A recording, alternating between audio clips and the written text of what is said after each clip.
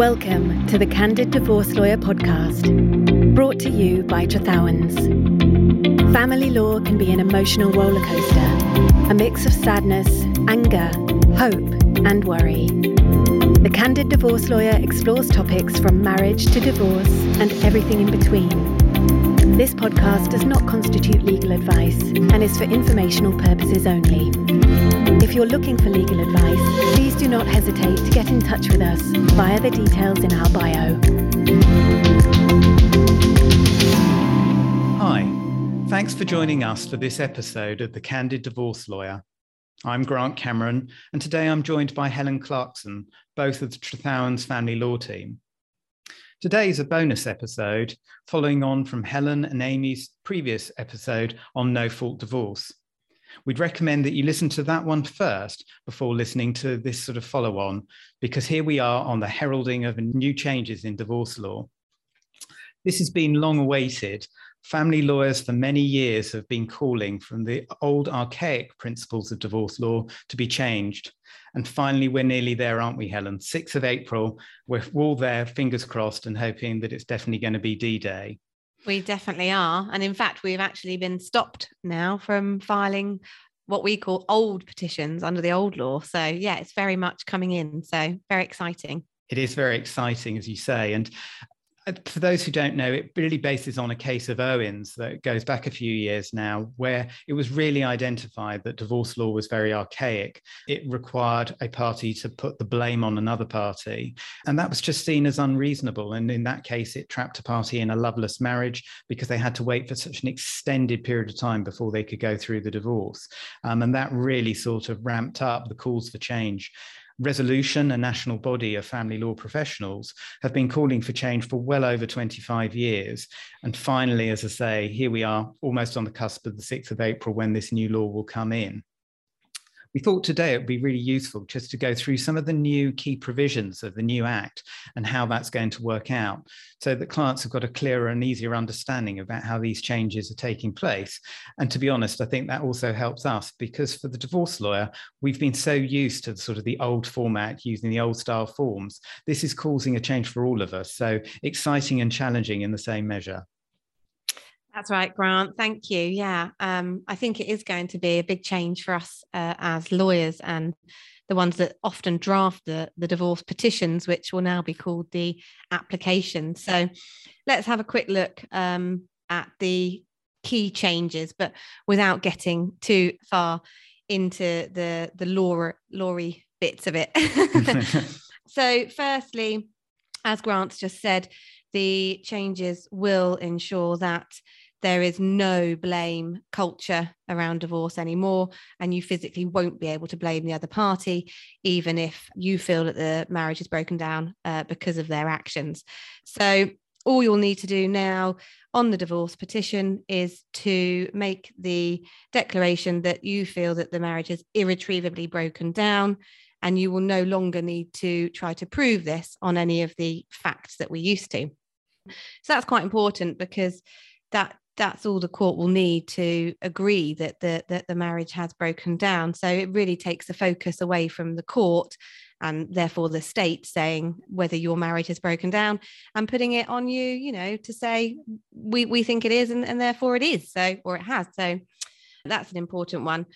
Another one which I don't think many people know about is that with the new provisions, both parties will actually be able to make an application together for divorce.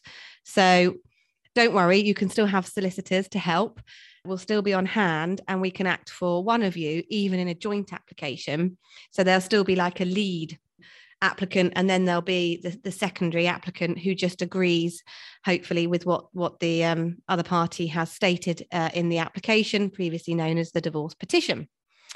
So now that we're not going to be blaming one party over the other in most circumstances, because that was one of the only ways that we could do it within the 2-year from separation timeframe, the new law has also taken away the ability to defend or contest a divorce. So what the new law is saying is that if one party is saying that the marriage has irretrievably broken down and they want to be divorced, then the other party can't challenge that, or on very limited circumstances. So it really brings home not only that if one party is ready and seeks a divorce, that they now can, but also that there's been a lot of research around how domestic abuse can sometimes be brought into divorce proceedings and can be another way for potentially a perpetrator to continue to control their spouse. So I think this is another really important change. Don't you agree, Grant? Yeah, I really do. As you say, it caused so much controversy. If you've got sort of somebody looking for a divorce and the other party chooses to defend, it causes significant time delay, becomes very costly. And often families, it's a family unit. So there's going to be children embroiled in all of this. And obviously it can be a drain on resources. So by removing that ability to defend and allowing the divorce to just become much more of a process, it should make it much more streamlined. And I think that's going to be a real key thing for so many individuals out there. Yeah, excellent. Thanks, Grant. I won't bore you too much with the terminology changes, but you should at least be aware that it will no longer be called a divorce petition. It will be called an application. Mm-hmm. And what I call the first order of the court will no longer be called the decree nisi, but will be called the conditional order. And your final order will now actually be called a final order, as opposed to what was previously known as the decree absolute. So that's when you are formally divorced. We will have applicants instead of petitioners, and the petition, like I say, will be the application for divorce order. So just when if you're going to try and do it yourself, then just be aware that's the names of the things that you'll be looking for. And when you're searching for any notes or blogs or podcasts by us, that's what you'll need to be looking for.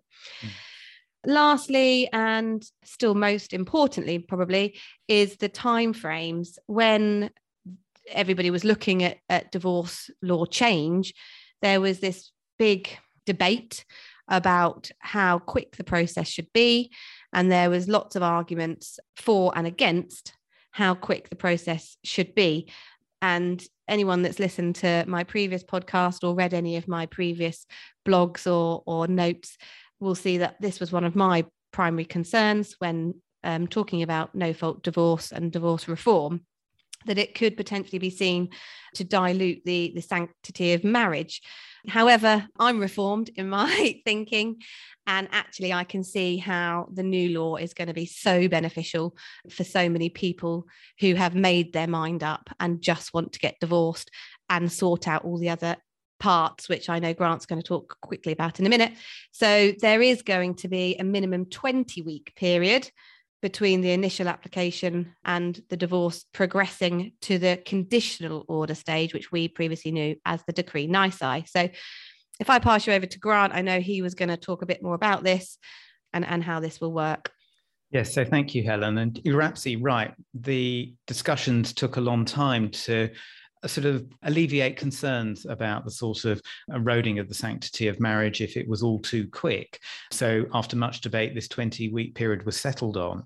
So that did hopefully alleviate those concerns, as I say. But actually, importantly, this 20-week period is the ideal opportunity for reflection and also to look at other aspects. Particularly, we think about the arrangements for the children and all the sort of financial situations that the parties find themselves on and the way they want to move forwards. Now, 20 weeks at the beginning may seem a long period of time, but Helen and I will be more than familiar that if you go to court, 20 weeks is almost a drop in the ocean in the overall time frame, particularly if it's a sort of drawn out process, whether that actually be finance or children. This 20-week period gives the clients this opportunity to take legal advice, to decide what might be the best option for them moving forwards, because nowadays we're sort of offering a sort of range of opportunities and options that clients can look at to sort out these issues that may arise. That can be heavily supported solicitor negotiations.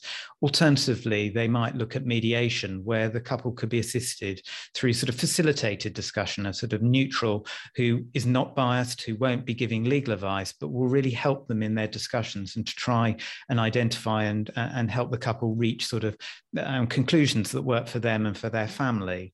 That's one form of dispute resolution. Other forms include mediation, collaborative law.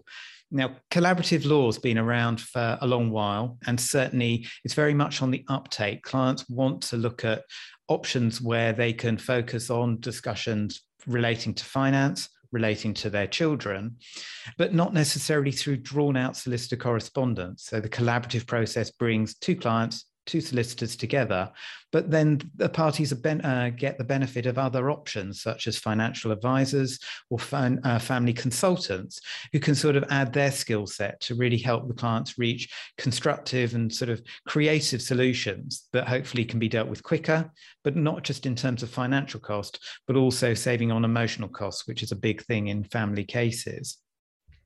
Other forms of dispute resolution may include arbitration, which is a sort of focused way of being able to address issues, whether they be financial children, with somebody sitting in a capacity, making a decision, a binding decision.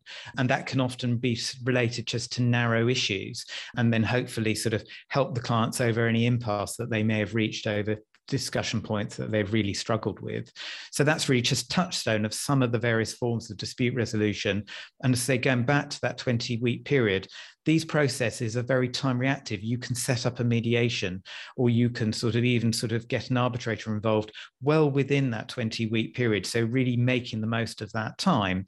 And then hopefully when you're ready to apply for your final order, that you're going to have actually dealt with those issues. So everything comes together. It sort of draws together all those loose ends, deals with the uncertainty, and hopefully enables the clients to move on individually, but also bringing with them their families together so that they can sort of reach, let's say, these creative outcomes as a whole. Well, that's really helpful, Grant. And I think, again, this is something that you and I deal with every day, and advising clients to go and seek alternative assistance and professional advice. But it's something that often gets missed by somebody that hasn't had the benefit of legal advice. So that's really important that you look at all the options. So overall, there's a further 6-week cooling off period between the conditional order and the final order. So overall, we're looking at a 6-month period between the start of the issue of the application right up until the final order is given. So we're not looking at a quickie divorce. It's not that. And it's still very important to make sure that this is what you want before proceeding. So that's really another whistle-stop tour of the new process. Like I say, we are still here to help with the divorce if you choose, but there will be an online portal that solicitors and lay people alike can both use. So that's fantastic. So really, I don't think if there's anything else, Grant, you've got to say, or you're happy? No, I think, and obviously we always encourage clients, as Helen, you've said, to look at taking legal advice. We always offer a free sort of 30-minute interview.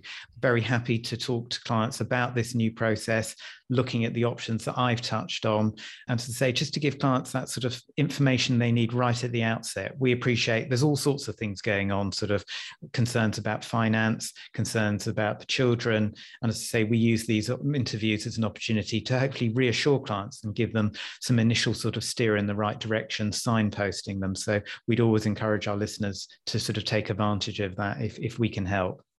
Absolutely. That's really right. And that's what we're here for. So that's I think that's it for today. So thank you for listening to this bonus episode of The Candid Divorce Lawyer. As ever, if you're enjoying this podcast, please do remember to leave us a review, and we hope that you will join us again for another episode of The Candid Divorce Lawyer soon. Bye. Thank you very much. Bye. Thank you for listening to the Candid Divorce Lawyer podcast, brought to you by Trethowens. To hear more from us, don't forget to subscribe to this podcast. You can also follow our Instagram page @Candid Divorce Lawyer. This podcast does not constitute legal advice and is for informational purposes only. If you're looking for legal advice, please do not hesitate to get in touch with us via the details in our bio.